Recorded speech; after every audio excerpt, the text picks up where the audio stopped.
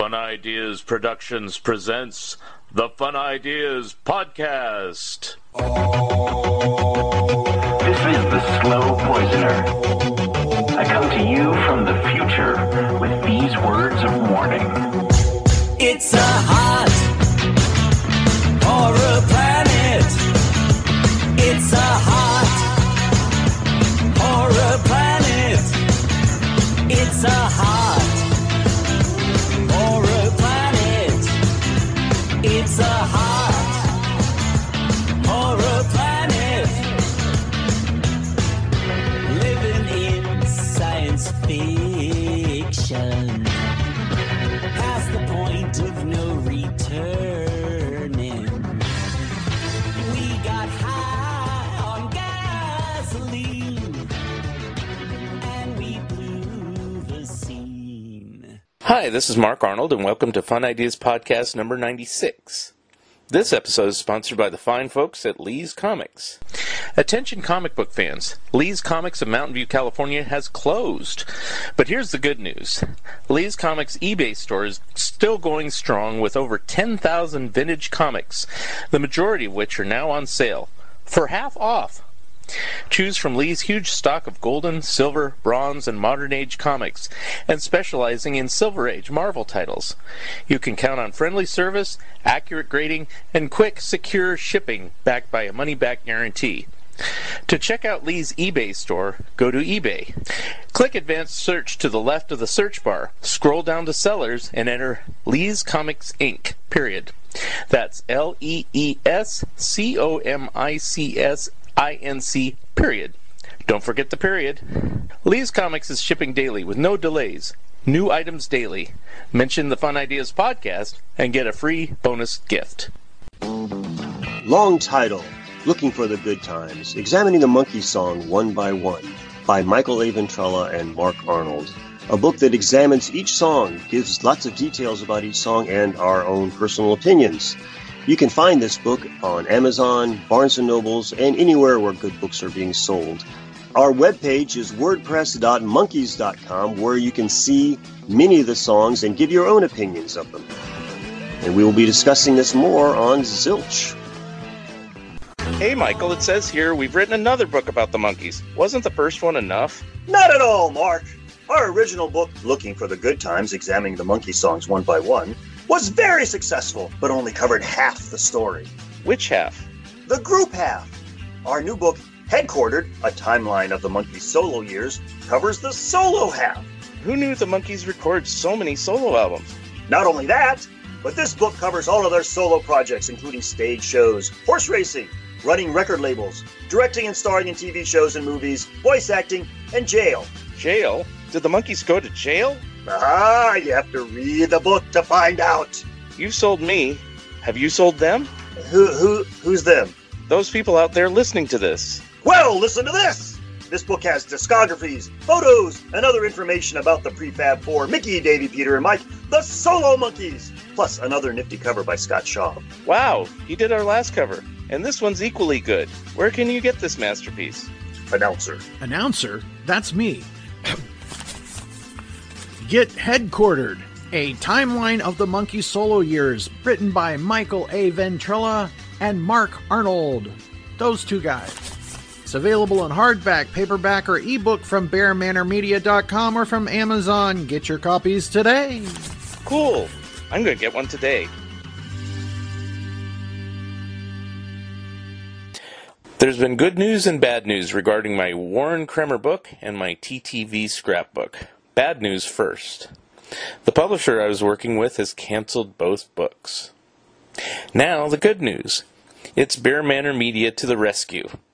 Not only will they be publishing Friendly Ghosts, Little Devils, Giants, and Rich Kids, the art and creations of Warren Kremer, and the TTV scrapbook, but now they will be in color. There will be more details soon. I'm also still working on my Mad and Disney books and a Popeye article. Do you like ska music? Do you know what it is? Today we feature fan and expert Aaron Carnes, who has written a book on the subject. This particular episode is also available in video version, making it our 4th video podcast. And here we are on Fun Ideas Podcast number 96. I had to look at my little note because I don't know what number we're on. Today our guest is Aaron Carnes. He's a cinematographer and an author, written some articles for Metro. I don't know if you still do. Written a couple books, and you have a current book called The In Defense of Ska, or ska music. Yes. But we'll probably talk about everything. So anyway, welcome to the show. Thank you for having me. So as I usually start out on Fun Ideas podcast, I always say, tell us a little bit about yourself and how you got interested in music and writing and cinematography, because I've seen you do all those things, and you might even do other things that I don't know. So go ahead. Sure. So I started writing sometime in my 20s. I was actually interested in fiction for a good number of years. And then in 2010, I started to feel like I wanted to write nonfiction, and mostly because I was thinking that this would be a way to actually make money instead of just writing fiction and having no one pay for it. I thought, well, nonfiction might be a little bit more profitable. And I did a little bit of local journalism with some community papers, and then I started writing for the Metro, I think late 2010. Yeah. And from that, I built a, music journalism freelance career out of that. I've written for, I don't really write, so occasionally I write for Metro, but I write for Good Times, Santa Cruz. I'm the music editor there. I've written for a number of publications, including I did some articles for Playboy, Salon, OZ, Sierra Club. So I have a pretty good, and music journalism is my primary outlet. Occasionally I'll venture into other territories. The cinematography film stuff isn't really much of part of my life these days, but it does have an interesting stepping stone to becoming a music journalist, and that's that I was producer for the Cactus Club documentary. And that's just that was a local club in San Jose from like 88 to 2002. Me and a couple guys made this film. When I was called Metro and I said, hey, I really want to write for you, I got quizzed a little bit on my, local music knowledge. And so I pulled that one out. I said, I just finished this film about the Cactus Club. And I think that definitely gave me an in. So not a big part of my life now, but definitely a big part of how I got to become a music journalist. In terms of ska music, in the 90s, I was a huge ska fan. I was a ska musician. I got into ska about early 90s, 92, I think, was when I first heard the music. I saw the band Skank and Pickle in, you probably know them, right? Because you're from South Bay. Yeah. I saw them at a club called One Step Beyond in Santa Clara. Do you remember that place? Yep. Okay. Yeah. Everyone came through that club. But they were local. They're from technically Los Gatos, but just San Jose, South Bay. And a friend of mine told me to go see them. I was just kind of interested in like local underground music. That was sort of my passion when I was in high school. And somebody kind of pointed me in the direction of Skank and Pickle, and that was just like a moment of just being blown away, and just totally made me a fan of this music that I learned was called ska, and eventually learned a whole bunch about it.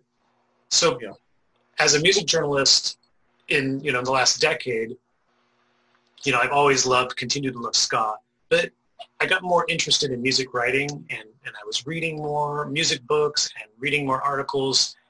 And I think I was aware of this already, but it really became apparent to me how little music journalism and, people who were tastemakers and all these people, they did not care about ska at all. In fact, it was just a joke. It was just something to make fun of. And I think it's even gotten worse, like with the way ska has become like a little joke to throw in TV shows now, like the last decade. Just a little ska reference, like the character, such and such character used to be into ska, and it's like some humiliating part of their past that everyone jokes about. It's kind of like mimes or clowns or something. They used to be cool, and now they're scary or considered, not cool to be interested in or whatever. Yeah, exactly. Yeah. That was a big motivator for me to want to write a book about ska and try to say something about this music and the scene, which I feel like is so much more than everybody jokes about. People who were not involved in the scene, didn't go see these bands. It's not the jokes of it being all these dorky white kids in fedoras and checkered pants. That's not what ska was about, and that's not what the scene was like. Yeah. And it kind of irks me that the jokes aren't even accurate. And so I feel like I wanted to defend the music and also kind of educate about the music too. Right. So that's what led me to this book. Mm-hmm. Well, you gave me a copy of it. Obviously, I didn't have time to read it in like 2 days here because I'm busy all the time. But I kind of flipped through it on the computer and everything. And I do have kind of a working knowledge of ska, and I'm familiar or a fan of some major ska bands of the past. I assume you talk about the history where ska originated and everything like that. What I wanted to know, and I will read it in the book, but I mean, if you could kind of give a brief summary, did it originate out of reggae music, or is it kind of its own thing? How did it start? So reggae music evolved from ska. Oh, okay. So ska music started in the 50s in Jamaica, and kind of went into the early 60s. The music in Jamaica was sort of a gradual evolution. So it was ska music, and then in the mid-60s you start seeing what they call rocksteady, which is a little different of a beat, a little different tempo. And then in the late 60s, it starts to turn into reggae, but it's sort of the early version of reggae, which is a little bit more of a upbeat, bouncy style. Yeah. And then in the 70s, it turns into what we call now roots reggae, which is sort of the more popular version of reggae, the slower version. Is that like the Bob Marley type of stuff? Yeah, the really deep bass, the spiritual, all that stuff. That's what's kind of more popular. But ska was sort of the beginning. I mean, aside from what they call mento, which is sort of more indigenous folk music. That was sort of the predecessor to ska. But yeah, ska was kind of the beginning of what led to reggae. And then I didn't know it was that way. So. Okay. And then the late 70s, ska came back in the late 70s in England. Right. That's the bands like the Specials. Yeah, and that's Selector, the first stuff I heard. Yeah. They were listening to old ska records. That was out. It was just kind of out of fashion at that point. It was white punk kids, and there was some Caribbean kids. The white punk kids kind of thought it was this cool, like, old music. The Caribbean kids thought it was sort of like boring dad music, as the stuff their dad listened to. That was like, the reggae stuff was where it was at, not this old ska music. But they sort of got together and created a new version of ska, which was a lot faster. It was a lot more political, and it dealt with the issues that were happening in England, the politics of England, with racism, with anti-immigration, all those things, and they were almost all the bands, all of them except for Madness, were mixed race too, which was a political statement in and of itself. And that's where the new revival of ska began. It began in that, and then from there it took off and came to every other country on the planet, and it kind of created scenes and stuff. Mm-hmm. And so probably the biggest bands during that time were like the English Beat, and I think Fun Boy 3 was one, and they were like more of a new wave band, but they were 3 members of the Specials when the Specials broke up and started this band. Okay. And let's see, what was there's another group. I always think of the Twin Tone label, but I can't think of all the groups. And I guess English Beat also begat like Fine Young Cannibals and Drinking Roger and General Public too. Yeah, General Public, that's the one I was thinking of. And then later, there was groups like No Doubt and stuff like that, and they had a very big ska influence. Is that related in any way? I mean, obviously they're American and not British, but I mean, is there a direct lineage, or is it just, hey, we're interested in ska, we're going to do it too? There is a direct lineage, and this is where some of the ska narrative gets a little off by the general, like, mainstream narrative culture. The narrative is that in the mid-'90s, there was a third wave ska revival. Bands like No Doubt, Real Big Fish, Save Ferris, Mighty Mighty Bosstones. That's kind of how it's presented. But what really happened was when the two-tone British bands were popular in like 79, 80, 81, that music trickled into the U.S. It wasn't it was very, very popular, very mainstream in England. This was like top 40 pop music. Right? It was very popular. In the U.S., it was like underground music. It didn't have a big audience, but it had a very loyal, rabid audience. So that sort of created all these 80s ska bands that were never bigger than the club scenes. Like you had in LA, you had this band called the Untouchables. In the Bay Area, there was a band called the Uptones. Oh, yeah. Boston had a band called Bim Scala Bim. In New York, there was a band called the Toasters, but that band's more known because they continued on through the 90s, and they were popular in the 90s. So that's sort of what happened. Those bands formed in the early to mid 80s, and they created really vibrant scenes within their cities, and they started touring in the mid to late 80s, and more bands started coming out in the late 80s. Skank and Pickle started in like 88, 89, something like that. You see a whole new bunch of bands in the late 80s, and most of those bands are more punk-oriented, that they're forming in the late 80s, and then more bands are forming in the early 90s, and by the time you get to the mid-90s, there's this really huge, vibrant underground scene, hundreds of bands. There's record labels that are devoted to ska that are doing super well. There's zines. There is compilations. There's tons of compilations. And these bands are on tour. They're making livings off of it. And then you start to see these bands get on the radio and MTV after all of this has been building up for like 15 years. And then it's like 5 or 6 bands from that are the ones that are put on MTV and the radio, and they're the ones sort of presented as American ska third wave. But they came from a scene of hundreds and hundreds of bands, and they were all unique. They did their own version of it. You know, they had their own image. So that was part of the thing too, is that ska was like really diverse in terms of its musical styles and in terms of how the bands dressed and stuff. But because there was only 5 bands that got on MTV, the way they looked sort of became, this is what ska looks like, you know. Mighty Boss Tones wear flannel. Real Big Fish had Hawaiian shirts. So that's ska. Right. Yeah, but that's not reality. So how has it gone to that? Because you're saying that was pretty popular and successful, even though it was very limited and narrow in focus. Sure. To where you said earlier that, like present day, people kind of make fun of it. Where did that kind of turn of events happen? I think it came from that mostly because ska left the mainstream around 99, 2000, you know, and then when it left, it kind of became really uncool. People, you know, where it was once maybe a teeny bit cool, when it was on MTV, it just became the antithesis of uncool right away. Just nerd kids in their dorky hats. That's how it got presented. And a lot of bands quit. A lot of bands broke up. A lot of bands tried to present themselves like they weren't ska, like they would alter their music a little bit just so that it could be construed as a different style. But also a lot of bands continued on, and a lot of people continued to be fans of the music, but it went underground again. Yeah. And as far as like mainstream culture was concerned, the music was totally dead. But for the next 2 decades, from then to present, it continued on in the underground scene, and it continued to be popular. So I think what started happening about 5-10 years ago is that some of the kids who grew up in the 90s who weren't really super into the scene, but they kind of got swept up into what was happening in the mainstream culture, they're now creating shows, and they're kind of involved in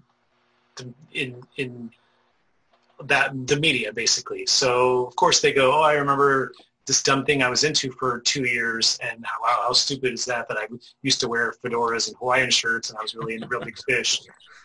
And that thing's totally dead. It's so funny. So they would write that into a show, and I think it's getting like more and more reinforced that it was a 2-year trend that was ridiculous. It was just right in between grunge and swing, and it's like they're missing the whole through line, and that it's always been, since the two-tone stuff, it's always been popular. There's always been a lot of bands, there's always been a lot of fans, and there's always been a lot of versions of it.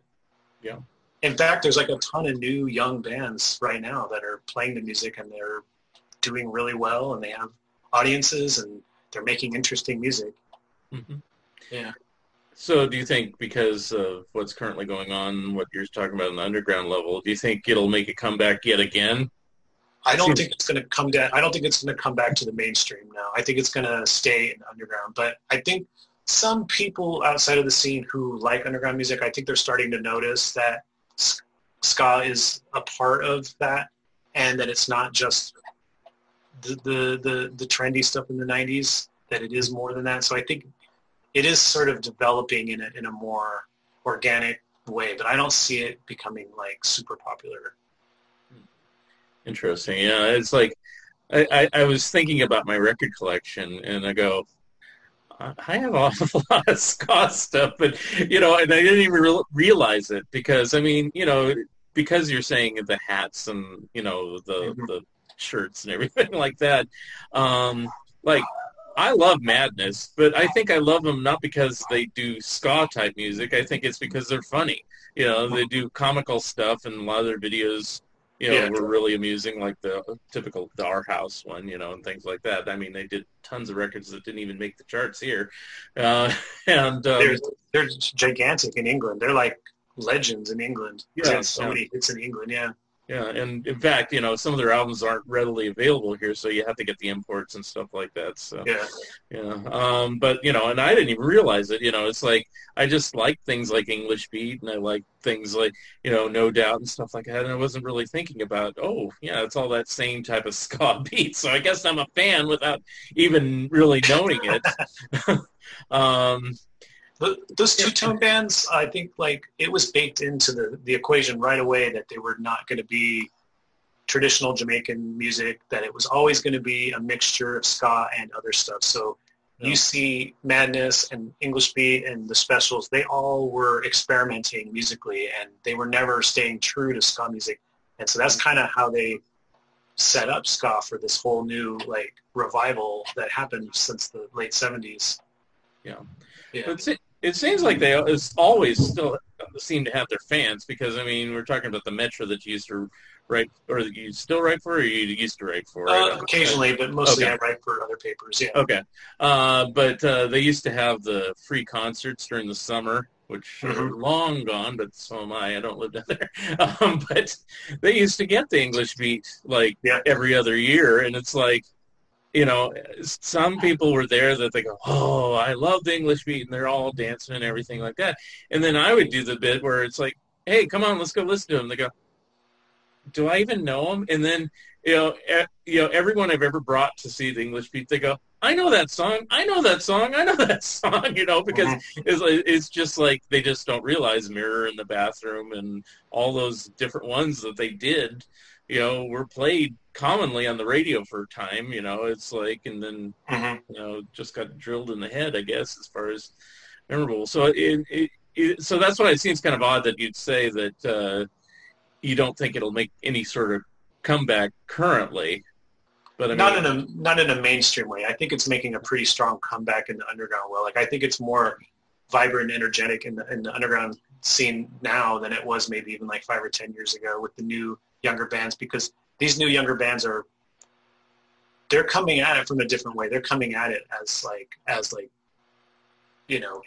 punks, kind of like underground punks that don't want anything to do with the mainstream. Do they sound any different? I mean, like you said that the ones that originated in England in the 80s and 90s kind of had a political bent. I mean, is that still the case, or they tend to write on other subjects? It's more, I would say it's more political now than more political. Okay. Than in, like, say, the 90s. There was 90s was a mix of bands that were political and goofy and all kinds of different things. But a lot of the bands now, I would say, are more geared towards being punk and being political. Of the bands, the new crop of bands, I would say, yeah. And on the new crop of bands, they tend to, if they're staying underground, I guess, do they have recording contracts or even press discs or anything? Or are they just doing live? Yeah. Because right now with the pandemic, how do you do anything? I don't know. So what do they do? Yeah, there's a few good indie labels that are kind of at the head of this. Like Bad Time Records is definitely a major one here in the U.S. Okay, so they are distributed. It's just not like, top 40 radio, as it were. But exactly, but you could even say that, not just about ska. You could say that about like general rock and roll. It's like that's true. Even that's not even real mainstream anymore, strangely enough. So there was a few years ago, I would say maybe 5 years ago. Yeah. There was a band called the Interrupters that had a pretty big ska song. She's Kerosene. That song got pretty big. But I think that was a little bit of a fluke. And those bands are backed by, that band is like friends with and supported by Rancid, which is why I think they ended up getting that sort of push. Yeah. Yeah. So, what is the future? What do you expect to get out of the book? I mean, just to make a few ska converts, or is it just like a pet project for yourself saying, I love ska and I don't care who knows it? Converts, in a way, yes. I mean, I'm hoping to change the narrative a little bit with like music people, people that are into music that will give the time of day to every single subgenre of alternative music and give it all this respect and put it into the thread of the musical landscape. I'm hoping that ska will be considered a little bit more seriously within that. Mm-hmm. That's kind of my hope. And I've talked to a fair amount of people who either didn't like ska, didn't know much about ska, that have taken an interest in my book and have read it or read parts of it and have felt already a little bit like, maybe I should reconsider my biases towards ska music. So mm-hmm. That's what I think the book will be loved by people who already like ska, but I think people who don't know much about it or don't like it or claim to not like it, I think they'll enjoy it. And I think that they'll come away with stuff that they didn't expect. And that's respect for this music. Yeah. For me, I had respect for the music, but I didn't know much about its history. Yeah. So it's like, as soon as I saw your book, I feel cool. Now, I will tell you the truth. We haven't talked for years, I think, but it's like, I knew you were working on this book, but for some reason, I confused it. I thought you wrote a book about the San Jose music scene. That is what you did your documentary on. So, but did that documentary beget this book, as it were?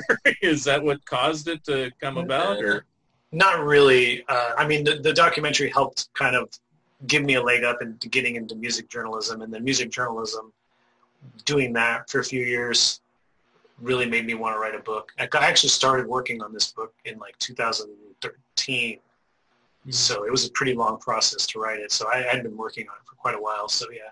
So I guess indirectly it did, yeah. And I think I remember you mentioning it, but for some reason I always thought, oh yeah, he's doing a book on the San Jose music scene. I was like, good luck to you on that, because I mean, it's like a documentary is one thing, but it's like, unless you're in the Bay Area, I don't know. But then I was surprised, like, oh, it's about ska in general. Okay. So it's good to read before you do a podcast. Anyway, but when you're doing your music journalism, let's kind of back up a little bit. Sure. Did you cover all types of music, or were you assigned? How did that career work? Did they tell you where to go? Yeah, I've always written about a variety of music, and I've rarely ever been assigned anything. That world, at least from my experience, is generally like, yes, you can write for us, or yes, we're open to let you write for us, but pitch us all your ideas. Oh, wow. And so you're always the person coming up with the ideas. Every once in a while, an editor that you have a good relationship might say, hey, can you write this thing for me? But generally, it's like you come up with the ideas, you pitch them, you convince me to let you write this. So I did that. I've done that a lot, still do that. And as a music fan, musician, I've always had an interest in like a wide range of styles. So, and I've approached writing that way too. So. Mm-hmm. Yeah. So what other genres have you written about, or that you like, even if you haven't written about it? Oh, yeah. I mean, everything. It depends on the outlet. I mean, when I write now, I contribute a lot to Santa Cruz, so it's dependent on their scene, which there's a lot of like indie rock, indie folk kind of stuff. I'll do like hip hop stuff too. I think the styles probably the styles I do the least amount would be something more like heavy metal or jazz. Like those are things I don't necessarily dislike them. I just don't have a lot of knowledge. Mm-hmm. But things like, indie rock and, even a little bit of reggae or, hip hop, those things I know a lot more folk music. Santa Cruz loves like folk music and bluegrass, so I do that stuff too. So yeah, it was really, and I'll write about music I'm not that into because I like music and I like reading about music, so I'm happy to do it. We're dancing. Yeah. Anyway, but yeah, the reason I asked is because I had a female friend. I'm still friends with her. She's down in the San Jose area, and she was also a music writer, mainly online. And she would get told what to do, but she also had a big audience, a big knowledge base, I should say, not that. And in her case, they gave her free tickets. And I used to be her quasi-date back in the old days because, I was single and she was too. And, we'd go to things and we'd go to like heavy metal one week, like one of the groups was called like the Black Label Syndicate. And then the next week, we saw like Total Punk with the Prodigy, and then the next week we saw Michael Bublé. It's like I was fine going to it because I just love music too, but I was like, it was like a weird mixture, and of course, different people were like, "You saw Prodigy," and then other people, "You saw Michael Bublé," and that's like, yeah, so I was just wondering out, and also when I write my articles mainly about animations and comic books and stuff like that, they usually assign me something, so that's why I'm like, wow, you can come up with your own ideas.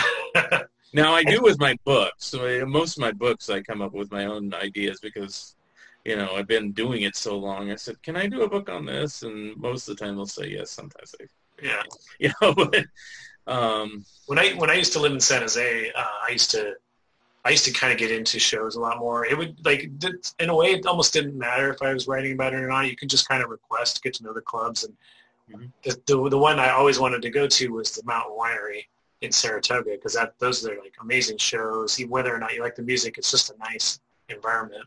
And so I got to see a few of those shows for free. The best one I got to go to was when Weird Al played the Mountain Winery. I got to go. I got like maybe second row tickets, and that was awesome.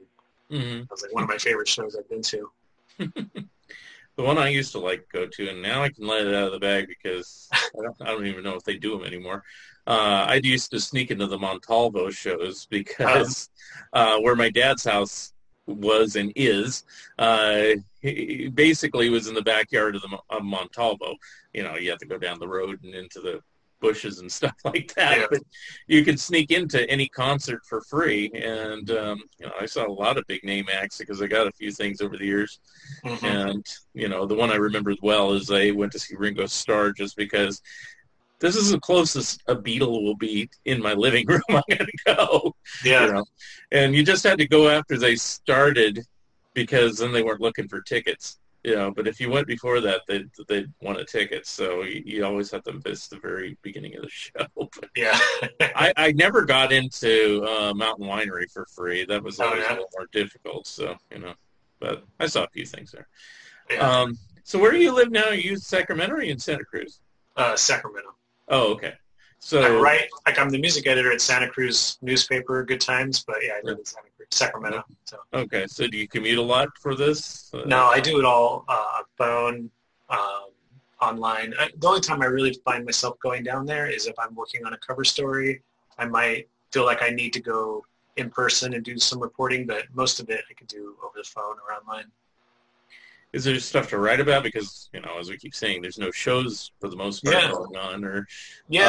It kind of halted at first for a month or two, and then mostly that it halted because the paper was running out of money because all the businesses were closing, and so the paper was being consumed. People were reading the paper, but they were suddenly just out of ad revenue, so they had to just really trim it down to nothing to keep it going, and then businesses started reopening. They got a few grants and stuff like that, so they were able to kind of get back opening, and so they asked me to continue to do music stuff. So I've been interviewing bands who putting out records, just putting out singles, just whatever. Musicians are pretty active putting out stuff, whether or not there's shows. So there's a lot of stuff for me to write about. I usually write pretty much every week these days about some band in Santa Cruz.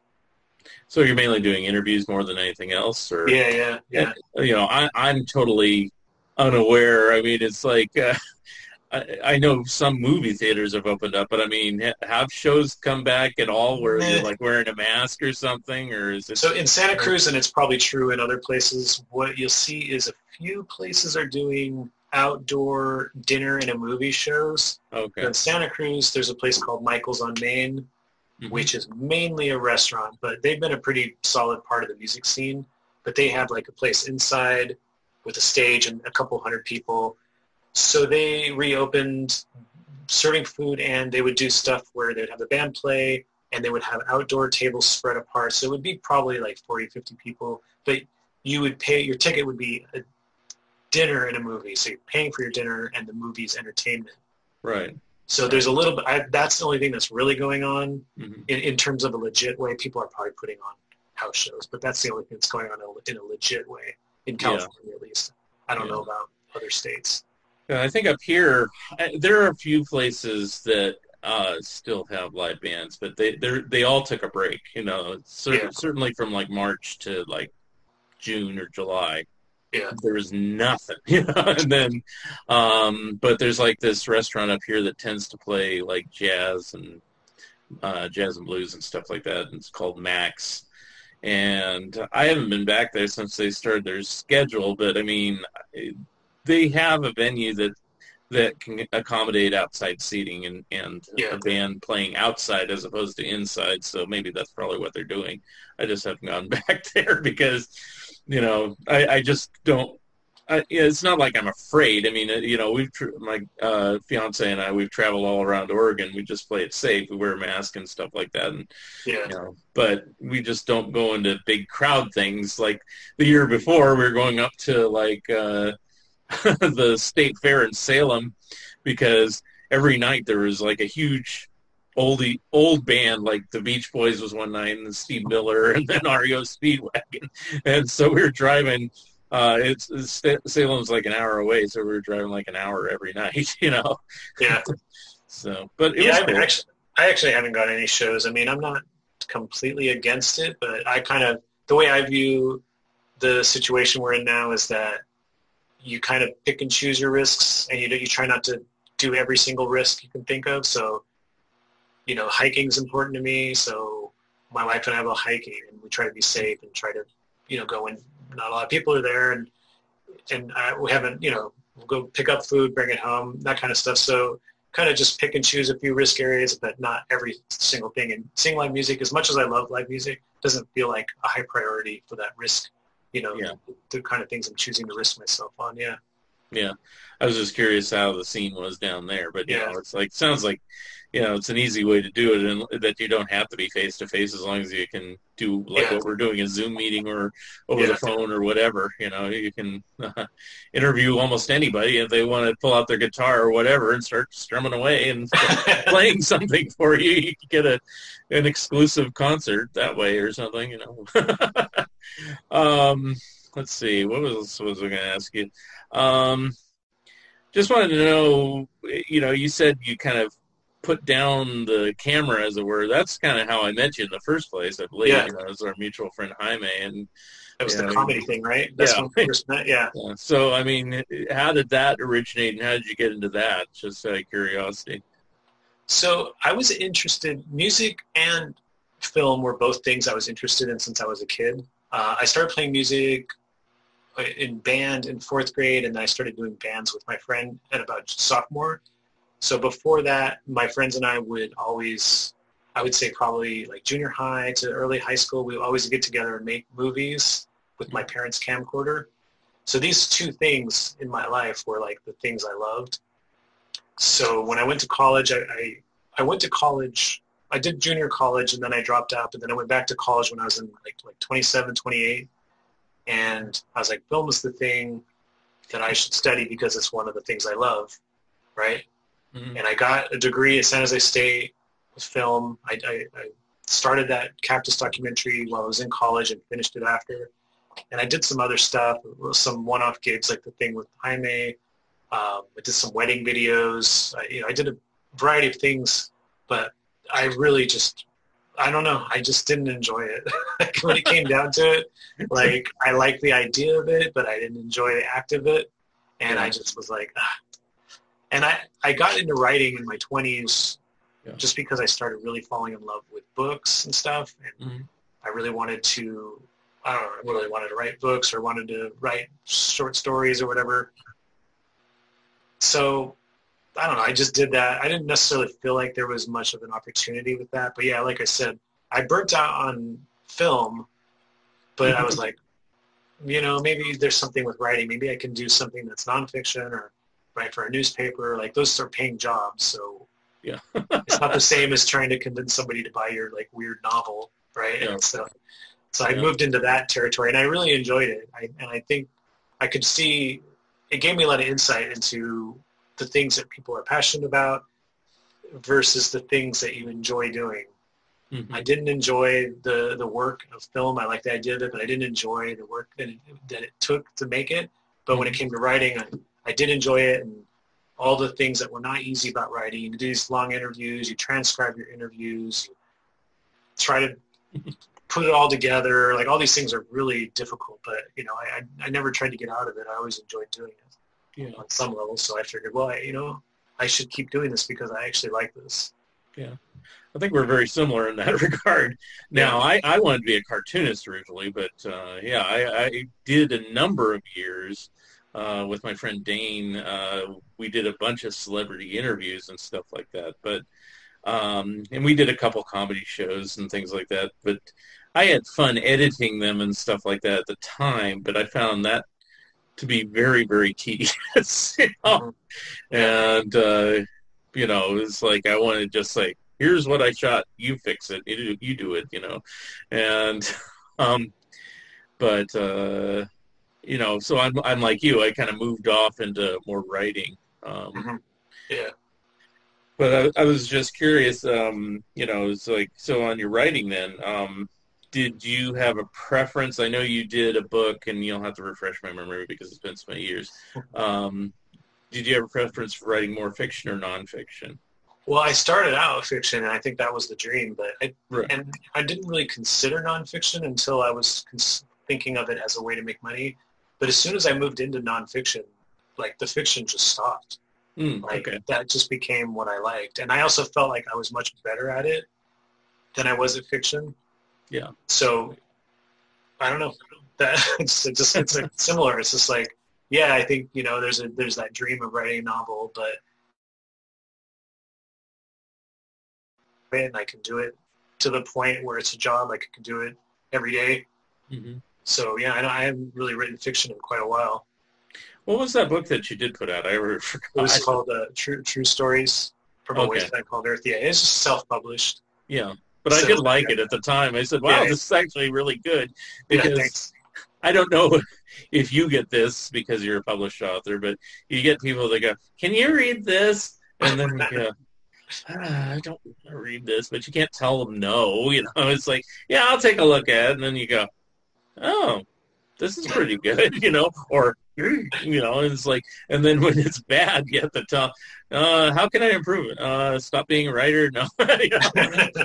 But, you have, from what I've read on that book, well, I read that book completely, but on the new Ska book, you have the type of writing style that I like. It's very easy to read. You don't get too scholarly, because there's a lot of writers that think, oh, I'm writing about music, I got to be really highbrow and write, intellectually about stuff. And it's like, just write how you, not how you speak necessarily, because it might have a lot of slang, but, it's like, just if you're trying to convey an idea like you're doing, write in a way that makes it easy for the other person to grasp it. So yeah, I definitely enjoy reading like really dense, long music history books, but I didn't want to write that kind of book personally. I wanted to write a book for In Defense of Ska that was took more points of view and argued the points of view. So I mean, the larger point of view of the book is that I'm defending ska, that I think it deserves respect that it hasn't gotten.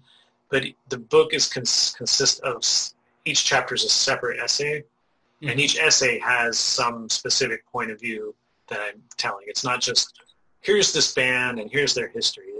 There's an angle, and then there's a reason I'm telling you all this information. So that was something I wanted to do for this. Rather than, even though I enjoy the 500-page, crazy in-depth, probably way too much information history book. I didn't want to put like that my out. books.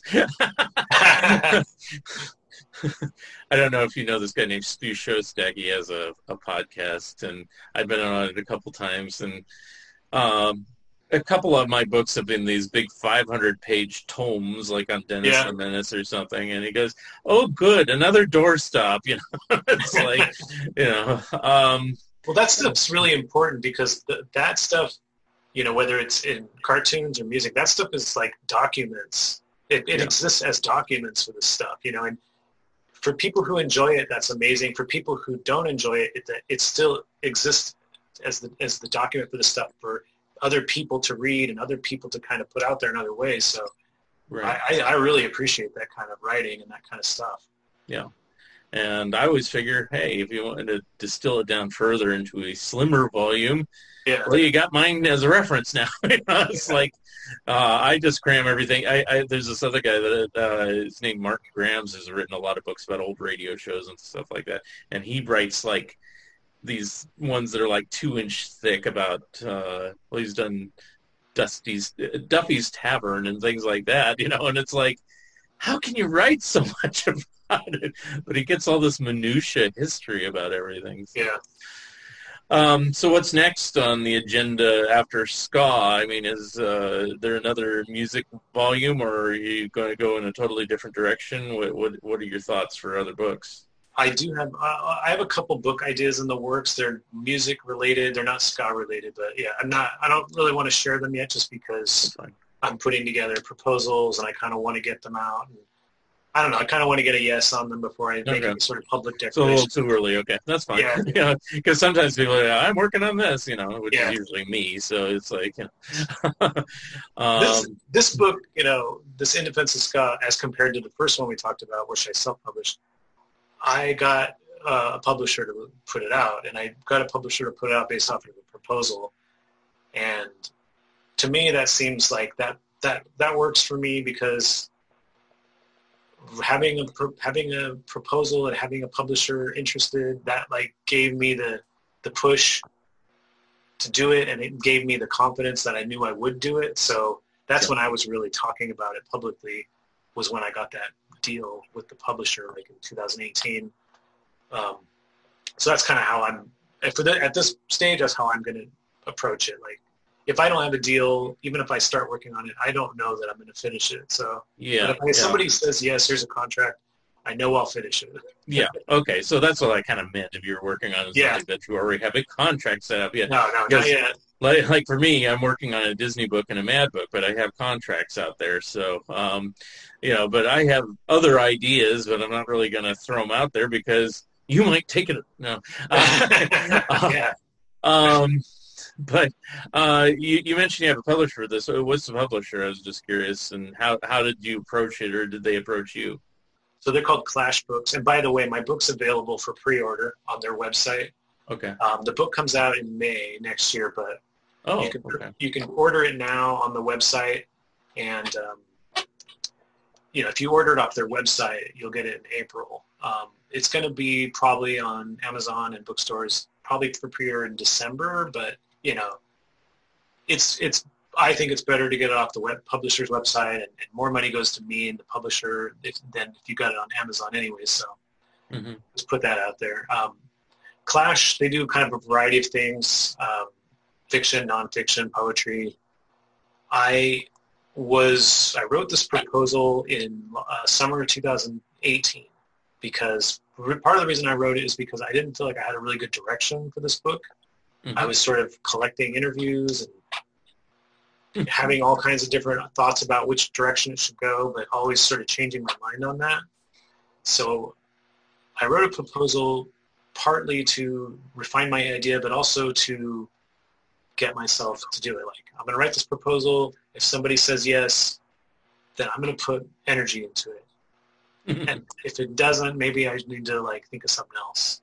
Mm-hmm. Because before that, the first 5 years, I would work on it, put it aside, work on it, put it aside. You know, it never was like a top priority because I didn't have anything invested in terms of other people. Right. You know what I mean? Yeah. So I was under the impression you had an agreement all these years, and I go, wow, No. they're really patient. No. No, it was mostly interviewing those first 5 years and continuously brainstorming and sort of saying this was what I'm going to do and then changing it. And a lot of research, just a ton of research. Mm-hmm. I mean, I knew a lot about ska before 2013, but in that 5 years, I really learned a lot about ska. So that put me in a really good position to write the book the last few years. I wrote them a proposal that was a defense, and that's actually when I came up with the idea that I was defending the music when I wrote the proposal. Mm-hmm. That's where it clicked. I said, this is the idea. This is the angle. This is how I'm going to talk about ska. I'm going to like sort of take the fact that it's made fun of and I'm going to sort of address it directly and bake it into the book itself, not sort of skirt around it.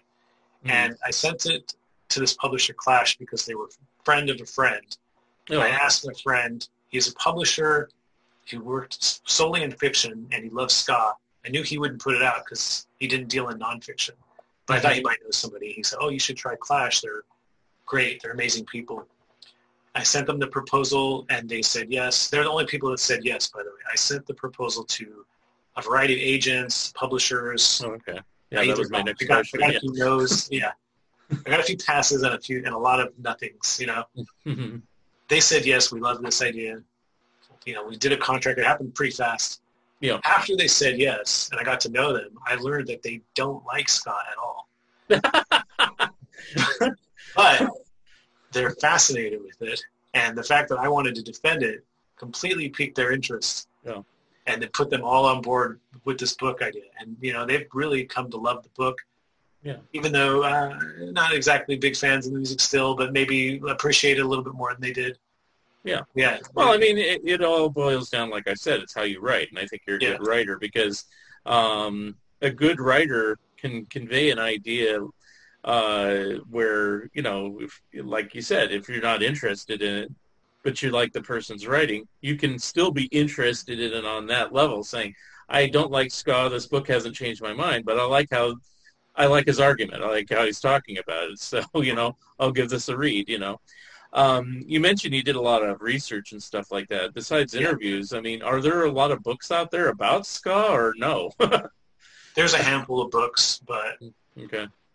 For early ska, you're going to see mostly like reggae books with the first, you know, fourth of it or first third of it about ska. That was where I got a lot of my best. Bass Culture is the name of probably the best book I read on Jamaican ska, and that's technically a reggae book, but he starts at ska, goes to rocksteady, goes to reggae, and then kind of touches on dancehall, which is the 80s sort of hip-hop melding of reggae in Jamaica. Mm-hmm. So, and then there's some stuff written, there's some British stuff written on two-tone, there's some BBC documentaries that are made because it was so big there on that stuff. There's a few people that have written books. There wasn't a lot of people that wrote much about 90s or American ska. That's changing. There's a couple other people that are working on some stuff too, and that are probably going to come out either right around the same time as my book or a little after. You know, we'll kind of see. But ska renaissance here. Now, here's a question. It's like, why Jamaica and why this type of music? I mean, if that makes sense. I mean, why did it originate there instead of, say, the logical choice like Africa or, you know, somewhere else, you know, anywhere else, you know?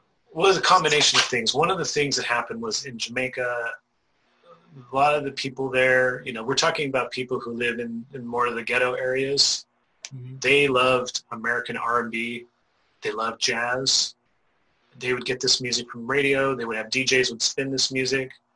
At some point, you know, there's no clear-cut line because you're talking about oral history at this point and everyone's got a different story. But basically, with the combination of the folk music, mento music, which sounds a little closer to calypso, and their love for R&B and jazz, and their attempt to play this music or kind of put their own spin on it, it kind of came out different. You know, the beats were kind of backwards in a weird way. They flipped the beats are on the upbeats instead of the downbeats, and it kind of evolved from that. But it was definitely R&B and jazz were huge influences, and that's just because that music was really popular. And then that became the music that became the music was ska music and stuff. Were the beats intentional, or is it just a happy accident? Nobody really knows. I don't know if there's a clear answer on. My guess is happy accident. That would be my guess. Yeah. Yeah.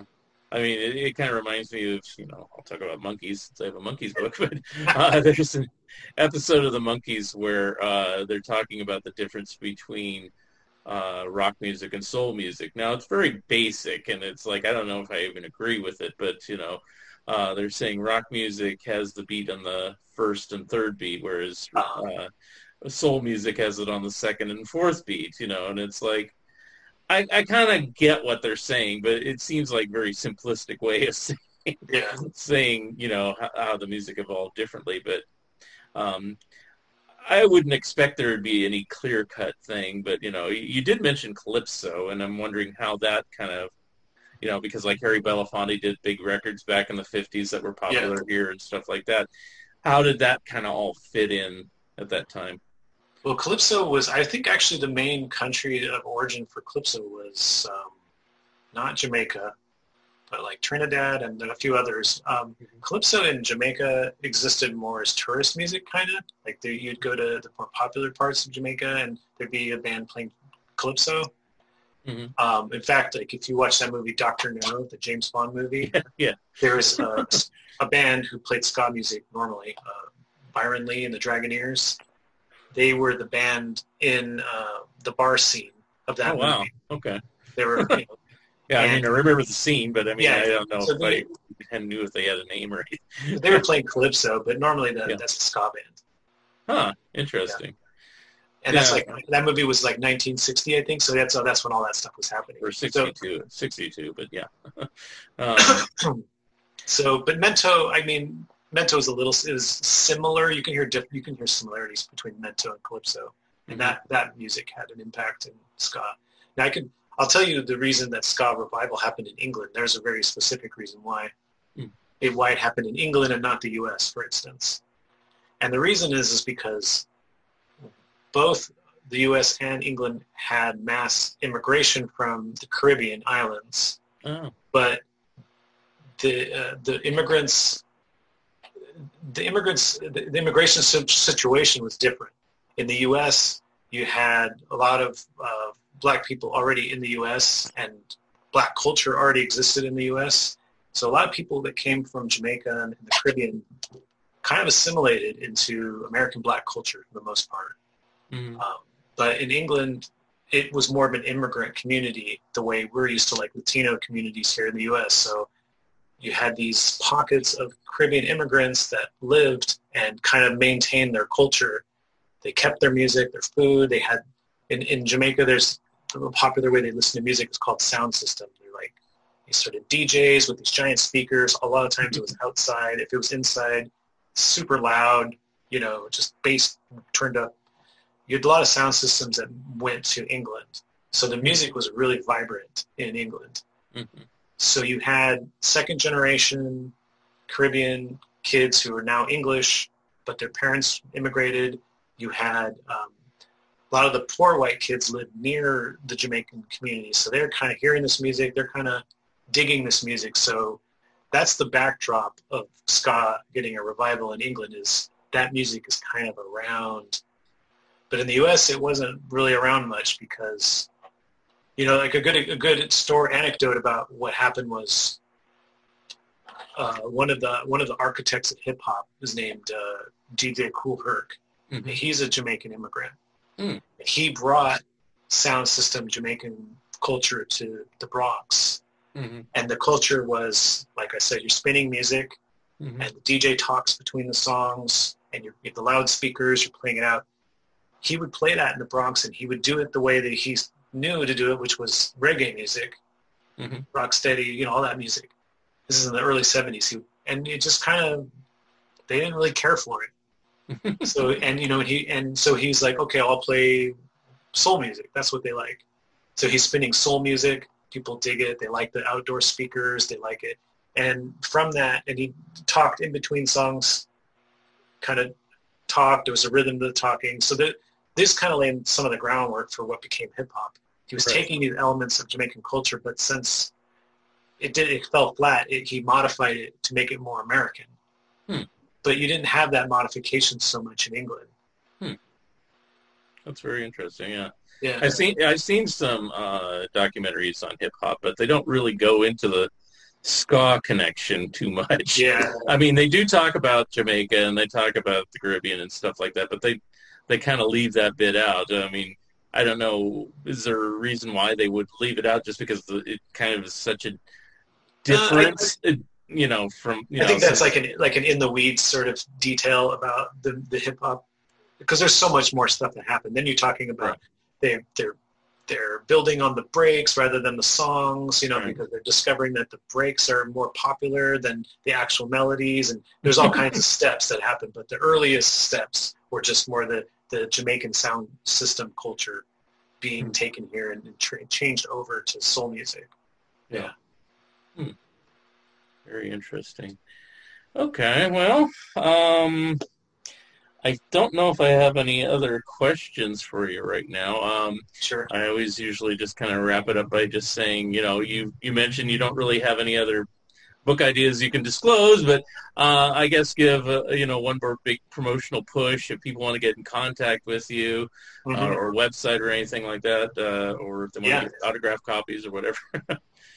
My website is aaron-carnes.com, so there's a link to buy the book, and the book's on clashbooks.com. And I also am, so one thing I am working on right now is I'm creating a Substack newsletter. People can sign up on my website. I'll start sending out newsletters this month, and on my other interesting stuff. It'll be stuff about my book, but it'll also be music journalism stuff, and I'll probably do some original reporting as I get going into the next year. And I think I'm working on a podcast component too, so we'll have some of that stuff maybe in December, January. Okay. So and that's something that all that information's on my website, Aaron. Okay. Yeah, I signed up for it today. I just said, "Oh, you have a mailing list." Oh, yeah.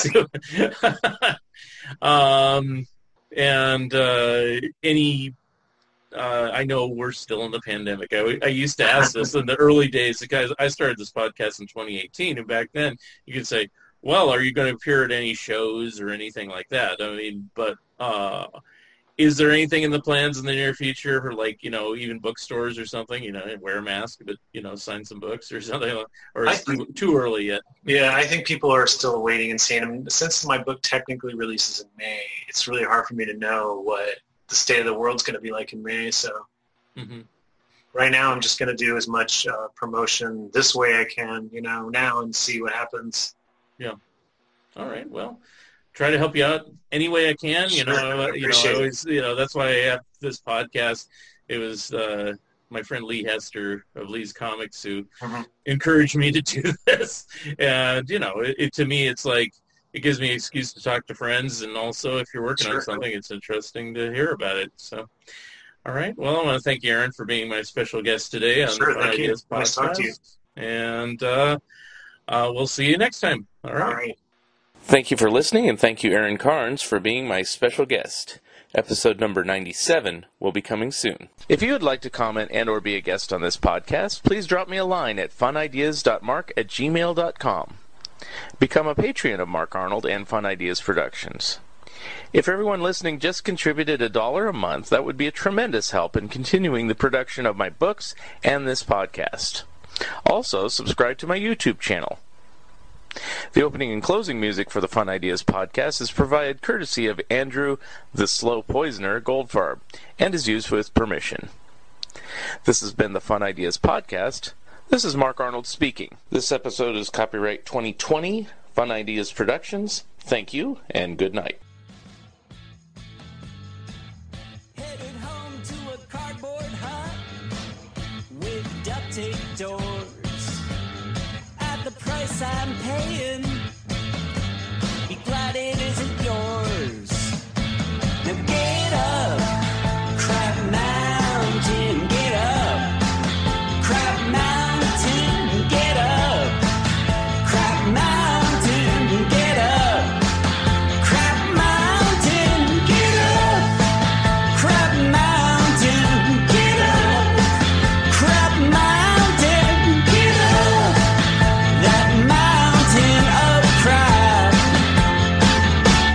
Don't fall back.